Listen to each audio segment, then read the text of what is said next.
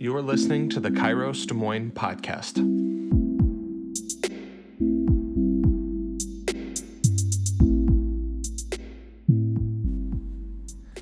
Hey everybody, a couple of announcements at the top here. Hope Des Moines is getting together for worship as a campus for the first time since last March, and we'll be meeting at Greenwood Park, which is at 4500 Grand Avenue in Des Moines, this upcoming Saturday at 5 p.m. We'll adhere to social distancing and protective measures with masks, but we would love to see you there. So please register with the link in the bio of our Instagram account or find more information at hopedesmoines.org/calendar.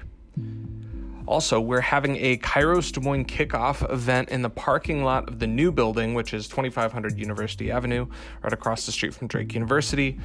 We're going to have ice cream, building tours, and just getting to know some of the other folks around on September 2nd, which is 7 p.m. That's a week from this upcoming Wednesday, and we hope to see you there. Feel free to bring a friend, DM the Instagram account with any questions, or email me at chriskimpston@hopedesmoines.org. That's CHRIS.KIMPSTON@hopedesmoines, all spelled out, .org. We'll also give more information as to when we'll jump into in-person worship and other programming coming up this fall. I had the opportunity this past weekend to meet the first-year students at Drake University during their yearly neighborhood tour.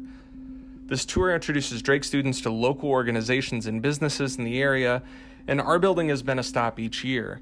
And since this is the first fall that we've been in this facility, however, I think that we've been feeling some of the same new school excited jitters as those new students looking around at their new neighborhood home for the next few years.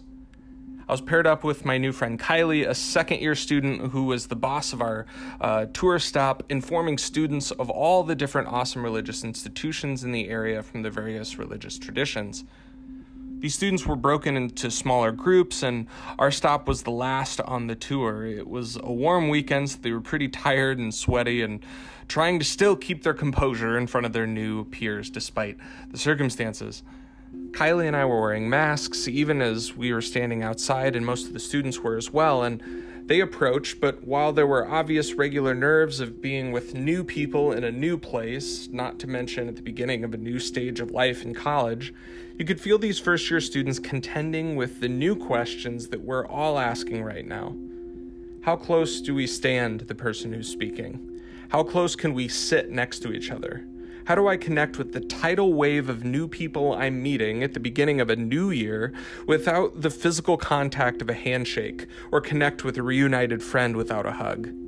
How do I appear to be natural and calm and confident when I can't trust the natural social conventions I've known my entire life? This year has left us all feeling a little like the new kids on the block. Even if you've been in school for a while or looking forward to graduating, etc., the strangeness of this year, distance classes, new social norms with masks, and the redefined sense of personal space all put us in similar footing. It was just announced that we'll be returning to a preliminary, socially distanced version of indoor, in-person worship for Hope in the second full week of September, which is our kickoff week.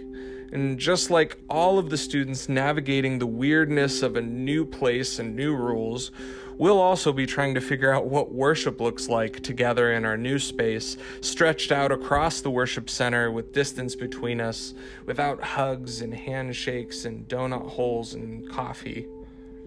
We're all still figuring this out. This is an invitation to give yourself heaping amounts of grace during this transition into the fall season. This is a special Mental Health Monday because we know that many of the Des Moines area colleges and universities are starting classes today, most of which are online for a while. You're probably feeling a million different things today, and that's okay. You can hold space for all of those positive and not so positive emotions. They can all be true at the same time because our life is complicated now more than ever. We together can walk confidently into whatever newness this season holds because we're worshiping the same God that hasn't changed. Those individual blessings, talents, passions, personalities that God gives us each to hold haven't changed either. That same Spirit of God that lives in each of us is still with us, and nothing that 2020 could throw at us will change that.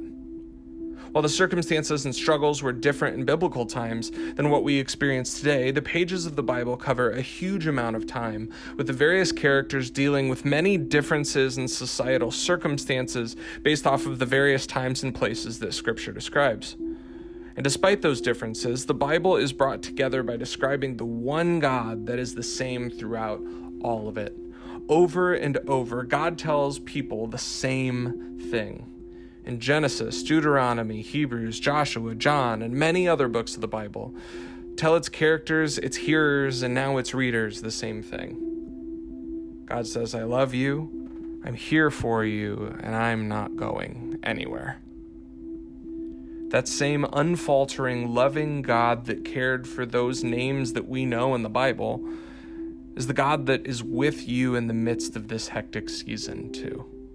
While we might not be confident in exactly what's going to happen this fall or the rest of this weird 2020 year, we can faithfully rest in knowing where our God will be, working with us and often through us in whatever hardship might come our way to bring the kingdom to the world.